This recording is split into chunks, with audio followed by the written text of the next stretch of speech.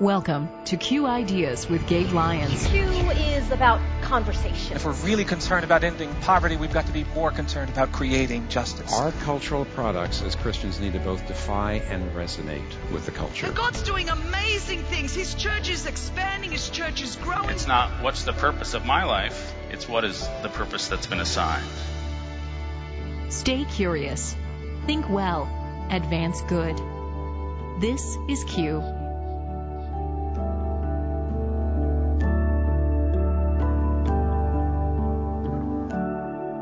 Welcome to another edition of the Q Podcast.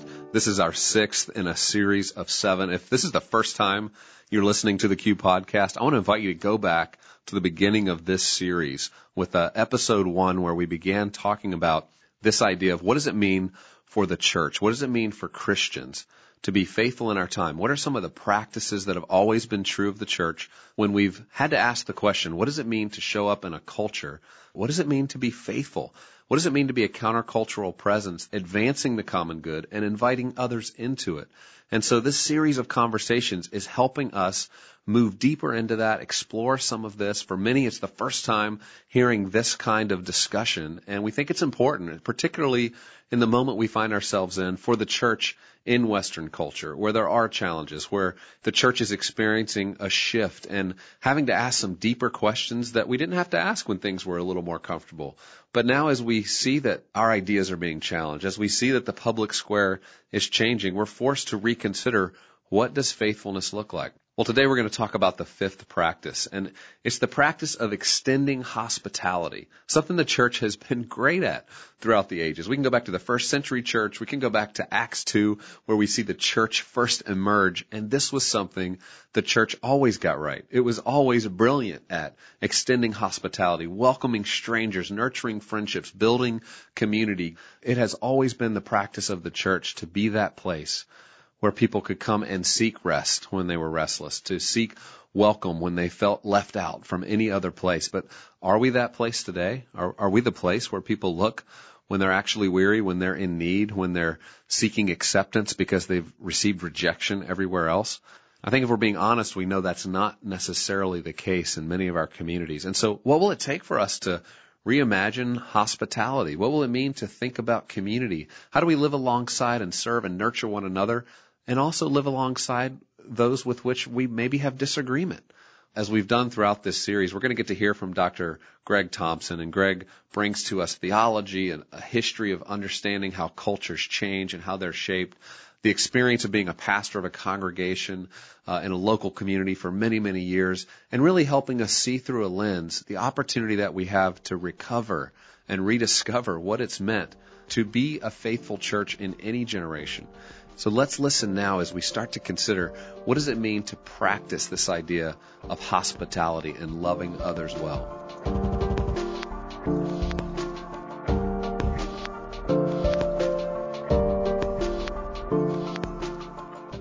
How do we love? How do we love? Now, this is a question about community, about what it means to live with people in both intimacy and in delight. Now, this is very important that we answer this question both for ourselves and for our neighbors. For ourselves, because you know this, community is at the heart of Christian calling. We serve a triune God, Father, Son, and Holy Spirit, the very model and anchor of our community. And it's only as we take community seriously that we can bear witness to this triune community.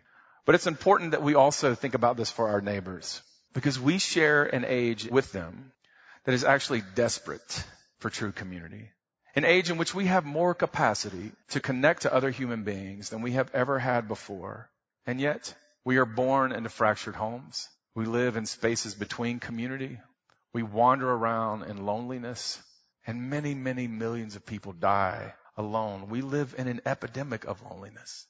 And in response to this, in our own time, there are these two models of community, which are essentially parodies of community that have emerged, and the Christian church needs to both see them and seek to overcome them in its life. Now, the first is what you might call an individualist approach to community.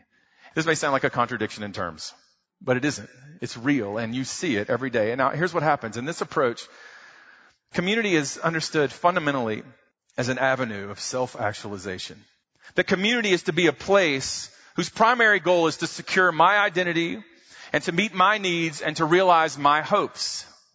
It is, in other words, not about others, but about the self. And you see this. Many of you have done this. I have done this. And we see this in churches all the time. The second parody that we need to understand is what might be called the tribal approach to community. The tribal approach to community.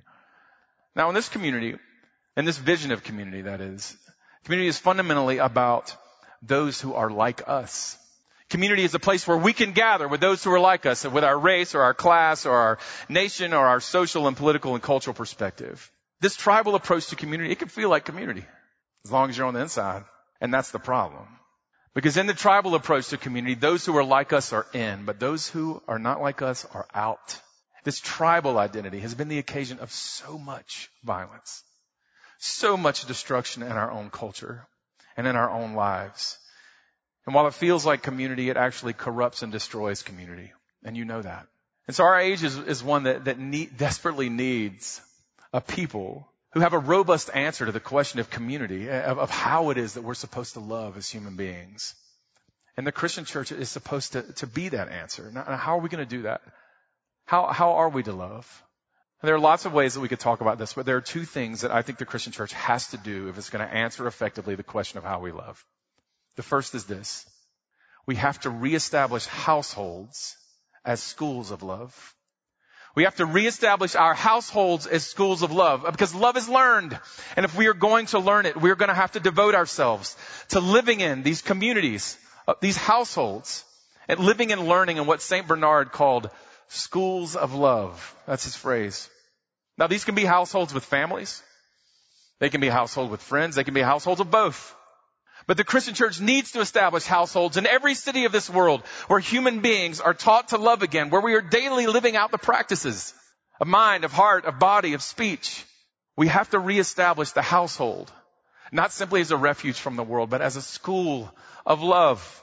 Because only when we do this, when we understand that we learn love in our households, can we overcome the individualism that is our besetting sin. The household is the answer to the individualist impulse. But secondly, we have to reprioritize hospitality as the extension of love.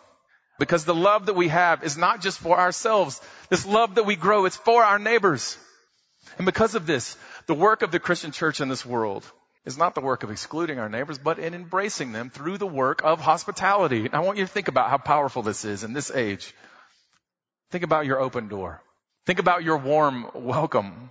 Think about the holiness of pulling up that extra chair, setting out that extra plate, filling that glass one more time, going and finding those linens and putting them on the bed. That is holy. That is holy. This is the work of hospitality. And I cannot imagine a more powerful protest against the tribal impulse of our own age than that. Welcoming those who are different than we are into our households and expressing love to them. And so we have to give ourselves to this work of hospitality. Because it's only as we do this that we can gather up the love that's extended to us by God and cultivate it in us in our households and extend it to our neighbors. I love the way you start to approach this as we jump into this discussion about community. How do we really love our neighbors well, Greg? Because you start almost like a missiologist with this idea that people are feeling something's missing in their life, something's missing in their experience as a human being. And oftentimes we forget that the church could be the one offering answers, offering a different way for people to think about what it means to be loved and to be invited in and to be accepted, and to experience connection. And you referenced so much of what I know the people listening experience in our own daily lives. We're so connected with technology, whether it's Facebook and Instagram and so many other ways in which we feel like we have connection, and yet the epidemic of loneliness is just absolutely rampant. We are lonely. People are isolated from one another. We hide from one another. Part of that has to do with our families. Part of that has to do with the way we order our time. Part of that has to do with the infrastructure of our cities and our neighborhoods. We're not connected to human beings. And so people do have a profound sense of being detached from one another and of wanting to be attached. And then, of course, that's because so many of our relationships are mediated through technology, which has a kind of barriering quality to keep us from one another, even as we try to connect. I do think people are profoundly lonely, and they know that they long for something else. It only takes an experience where you visit a different culture sometimes. I know for me, the first time I experienced this was going to Rwanda and seeing these communities and villages of life and people so happy, no technology, the church enfolded and enmeshed into the community, people living life right alongside one another, serving one another well. And it's one of those things where you would logically think, hey, our world's more developed, we're more educated, we're more informed, technology should assist us in doing a better job at this. And then you look back and go, we've gotten worse. We don't know how to experience what people who have much simpler lives so easily experience. Well, when you look comparatively at places like what you've just mentioned and other things, I think you do see that we're impoverished with respect to friendship, that we don't know how to find each other, that we don't have, again, civic infrastructures or even technological interfaces that allow us to be human with one another, and we don't have the space or the time. Yeah, and margin's a huge problem. That's right. So that's a huge problem. So there are a lot of things in this culture, from the individualist impulse to the structure of our whole economy and to the structure of our cities, that mitigate against intimacy, and that's important to recognize. It's pretty overwhelming, though. I mean, because you're right. You look at the margin in our own life. Do I have time to provide hospitality to my neighbors the way I intuitively know I'm supposed to as a Christian? But when I look at my calendar, look at my schedule, look at what I've deemed important, and maybe that's been because I've bought into some of the idols of our age and just gone right along with it, to where you go, man, this feels like I'd have to radically reorient my life. And yet that's exactly what we're saying. That's exactly what we're saying. The idea is, if the Word is going to become flesh, if we are going to inhabit this world, we're going to have to do it in a different way. Yeah, like it's not working. And you point out these two models, and I love this about this process and this discussion is, we're not just talking about some theory or some concept. You actually point out the flawed concepts that we've bought into. And in this case, as it relates to this idea of community, the individualistic approach where we're only part of community so that we feel better about who we are. And then the other one where we create tribes of people just like us. And I mean, isn't that true today, where we pretty much have echo chambers? We get along with the people that think like us, look like us, talk like us, act like us. And we have no room for any other person or any other experience, and yet we're coming up empty, and people are feeling lonely. That's right. You know, there's a funny example of that in articles that have been out recently about how your Facebook page begins to take on your own personality, you know, right. Whether it's your red state or blue state, where you really are living in this just echo chamber of the tribe. And the way that creates profound barriers to real intimacy, real friendship across difference, it has incredibly powerful implications for how we even understand our whole social order. Well, and you mentioned this, but that can lead to violence. I mean, this isn't just a practice that we can just kind of ignore and say, oh, it just is the way it is. No, that sort of separation, the inability to see the other, as we talked about in the last episode, and to see the image of God in other people, that's critical to this. It can really lead to us starting to label people, want them out of our communities, and it can lead to violence. And we've seen that in cultures and other countries, and we've even seen it in this country. Of course we have. I mean, it's not just that it can lead to violence, it's that it inevitably does lead to violence. Whether that violence is rhetorical, where the kind of jokes that we tell about people in the other tribe, or whether it becomes physical or economic. This society right now, whether it's political tribes or racial tribes or regional tribes or even religious tribes, is profoundly polarized because of this tribalist account of community. And it's in these kind of moments, I mean, I get excited, Greg, thinking about the mission opportunity, because it's almost so dire and the opportunity so great, because you realize people are hurting, there's pain, people are recognizing that the answers and the ways in which they've tried to solve these problems aren't working, and you go, wow, we might actually have something to offer. People are actually getting hungrier every day for a solution, and they wouldn't right now self-identify and say, hey, I think the church could bring it. I mean, many of them have rejected the church and said, we don't care what the church has to say about this. But you and I sitting here, we know years down the road, this is something important that we could contribute to the broader conversation in our cities and our neighborhoods. And I want to focus in on these solutions. You talk about this idea of reestablishing households. Now, households, that would not be a term I know I've heard a lot about in the church. I've heard some references to scripture about a household of faith, but you really dig into households. This is something you've thought a lot about, studied about. I've heard you actually teach in-depth sermons on this whole idea of households. Will you just describe to us how a household actually would function? Yeah, so one of the interesting things in American Christianity of the 20th century is that the nuclear family has become the organizing point for people thinking about the faith. And I really think that that's a mistake, because in the Bible, the emphasis really is on the household, where it may include a nuclear family, but it would include men living together. There are these households of women living together. It's multi-generational. And I think part of what I'm saying is that there need to be places where people are living together, whether it's a family or whether it's friends, as I said in the talk, where they are living together for the purposes of learning how to love. Whether you're a group of college women or college guys living together, or whether you've graduated and you all are moving to some city and you decide we're going to live together in this house or in this apartment so that we can learn the ways of love together. Being deliberate about where you live and with whom you live and for what purpose. This is a very important thing. And this is why, when you look in the Old Testament and you see these families, in many ways, people that live together, it was for the purpose of cultivating love of God and love of neighbor. That's how it worked. And you can think about Deuteronomy 6 and saying, this is how you should impress this on one another as you dwell together.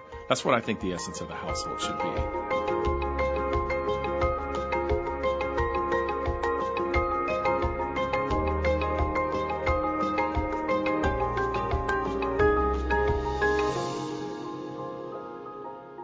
You think of monastic communities, you think historically of convents. We've seen it lived out in monasteries where communal life has just been part of the practice of the church. But oftentimes it is in those ways where we go, oh, that's kind of odd and weird. The men are going to commit their life to this. The women are committing their life to this in the convent.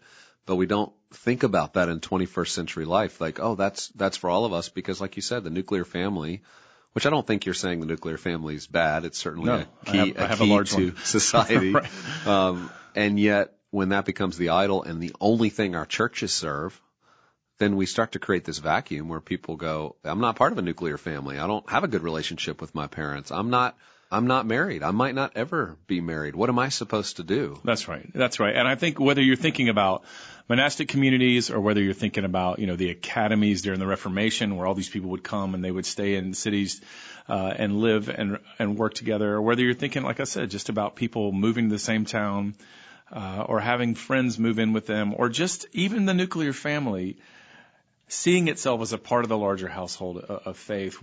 The point is that where we live and with whom we live needs to be purposeful. It needs to be about the cultivation of communities of love, and I think we can be more deliberate about that. You described households as being schools of love. How would a household be that for somebody? Well, as I said, that's Bernard of Clairvaux's language, and the idea was that all the practices, whether they're meals or whether they're reading or whether they're giving people places to rest or how you mediate conflict or how you attend to one another in your hurt, the whole point of that is to form people into lovers of God and of one another. This is how people learn. And it's multi-generational, right? Of course. It's bringing people together who may not normally rub shoulders or be in the same environment, and that God's using all of that to shape us into the person He wants us to be. It forces us to serve the other, forces us outside of our selfish impulses. And you described hospitality, and I think another example of a very practical thing any Christian listening to this could really consider over the next many years of your life. One of the most hospitable things you can do is invite your neighbors over into your home for dinner, cook a meal for them, experience a beginning of a friendship or nurture old existing friendships. But many people, because of sort of the way life works, don't have time for it. We don't have margin for it. Why is hospitality so critical in how the faith has moved forward historically throughout history? Well, our faith is one that is premised on the assumption that while we were yet strangers and enemies, Jesus came and prepared a meal for us. The meal was Himself, and welcomed us into His life, and says, I've prepared a place for you. Like, this is what I've done. And that the way that we tell that story is through that action, right? And so I think part of what I think you've used the language of time, we don't have time. I think that's really important, because that's in some ways exactly what's going on in the Good Samaritan story. The two very busy religious leaders, they had somewhere to be, right? They just didn't have time for this thing. And Jesus says, this one, though, is the one that was the neighbor. This one that said, I may or may not have time, but that's not really the point. I have love. That's the point. And I'm going to figure out how to do that within this framework. Now, I do want to say that one of the things about hospitality is it's not just a swinging door. It is, as Edith Schaefer said, doors also that have a hinges and a lock, because in order to be able to give yourself to someone, you have to have healthy boundaries. You have to know what you have to give and what you don't. And I think that's one of the reasons we're not hospitable, is because we lack the self-knowledge to know the kind of resources that we have and that we don't. And we don't plan. We don't plan and say, we're going to host, we're going to care for, we're going to invite in. And I think we need to cultivate that skill. More than ever, I've met so many Christians today as they're talking about the home they're going to purchase, or the place they're constructing, or the apartment that they're about to lease, is that there's a thought towards the extra room. There's a thought towards saying, I want to have space for people to show up, to just live with us for a season, a small period of time. You see it then translated to a significant movement amongst foster care and adoption, and seeing the church really rise to the occasion in several places where they're doing this. That would all be forms of hospitality, wouldn't it? Absolutely. And I think one of the things that churches can do is encourage the gift of hospitality in their people and enable them to do that. A lot of people feel like we can't be hospitable. We don't have means. We don't know exactly how. I think churches need to do more instruction on, here's what hospitality is, here's what it isn't, here's when you open the door, here's when you close the door, here's how you support and care for people, here's when you need to stop. And I frankly think a lot of church local mission budgets could be really well used subsidizing the hospitality of their people. Yeah. Right. Turn in your receipt from the meal you just cooked for your neighbors and we'll reimburse you, or let us help you with your utility bill for the person that's living with you. I mean, in those kinds of ways, missions budget could be subsidizing all kinds of hospitality. I absolutely think that's right. And wouldn't you say the mission of the church in our age, the age of contradiction, that the way it's going to go forward, probably one of the most practical ways people are going to hear about the love of God, experience it, would be through this practice of hospitality?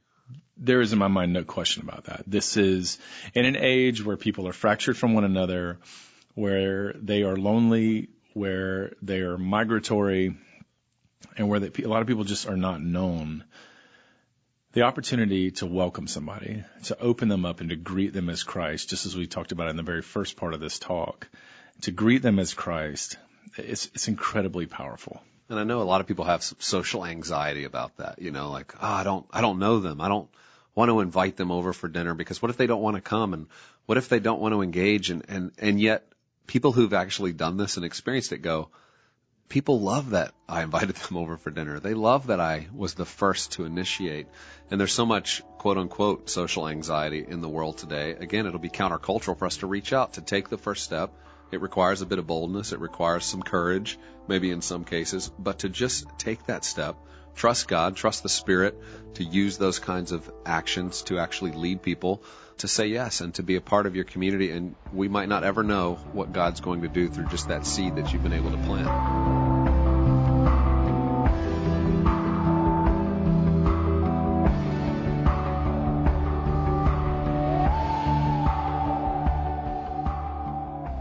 Of all the practices we've been talking about throughout this series, I think understanding hospitality, learning how to create households in our communities, this is where it starts to really get practical for all of us to understand, how does these expressions of love show up? What does it mean to truly love your neighbor? It may mean cooking a meal. It may mean showing up and serving them. It may mean giving them something that they need that you have. And it means providing access to people who might not have otherwise had access to things. It means having margin in our schedules to be able to take the time and to, in a moment that we hadn't even prepared or planned for, to show up in somebody's life at their moment of need. These are not things you can always just change in one day. It takes time. It takes a heart that's starting to turn towards the nature of God and to understand who we are called to be and what it will mean for us to show up on mission in the world. I realize it's a bit countercultural from what maybe we've learned and maybe we've taught ourselves about mission having to do with a to-do list and getting a lot of things done and constant motion and constant service to God. And yet part of what we're describing here is the initiative to slow down, to actually prioritize in your calendar margin and space, And so I join you in that journey. This is something that's convicting to me. It's convicting in my own family, in our own life. How do we have the time? How can we create more time? How can we structure our life in such a way that we can be those kinds of neighbors? We can be that kind of people. There's no question people are longing for it. There's no question people are hungry for it. And so our encouragement to you from Q and to all of us who are trying to live this out and to practice faithfulness, let's encourage one another. Let's practice this. Let's let this become a part of who we are. Let's do our best to love well those who are around us and whoever God's put in our path. Let's not be the religious leaders that walk by because we're so busy, but those who prioritize the love of neighbor as much as we prioritize the love of our own selves.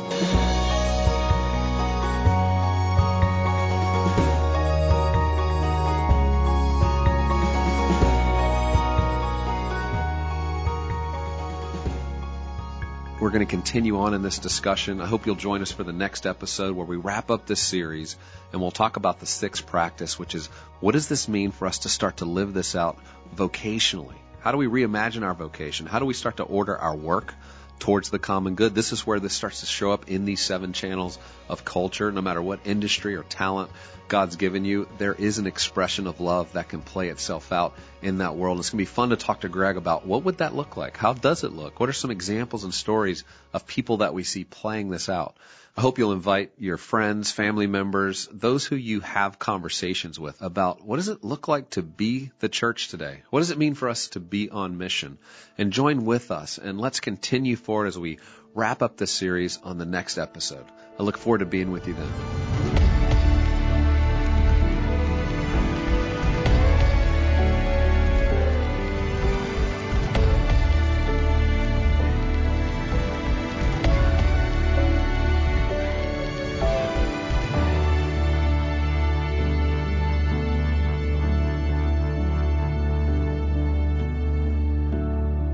This show is made possible in partnership with Faith Radio and Northwestern Media.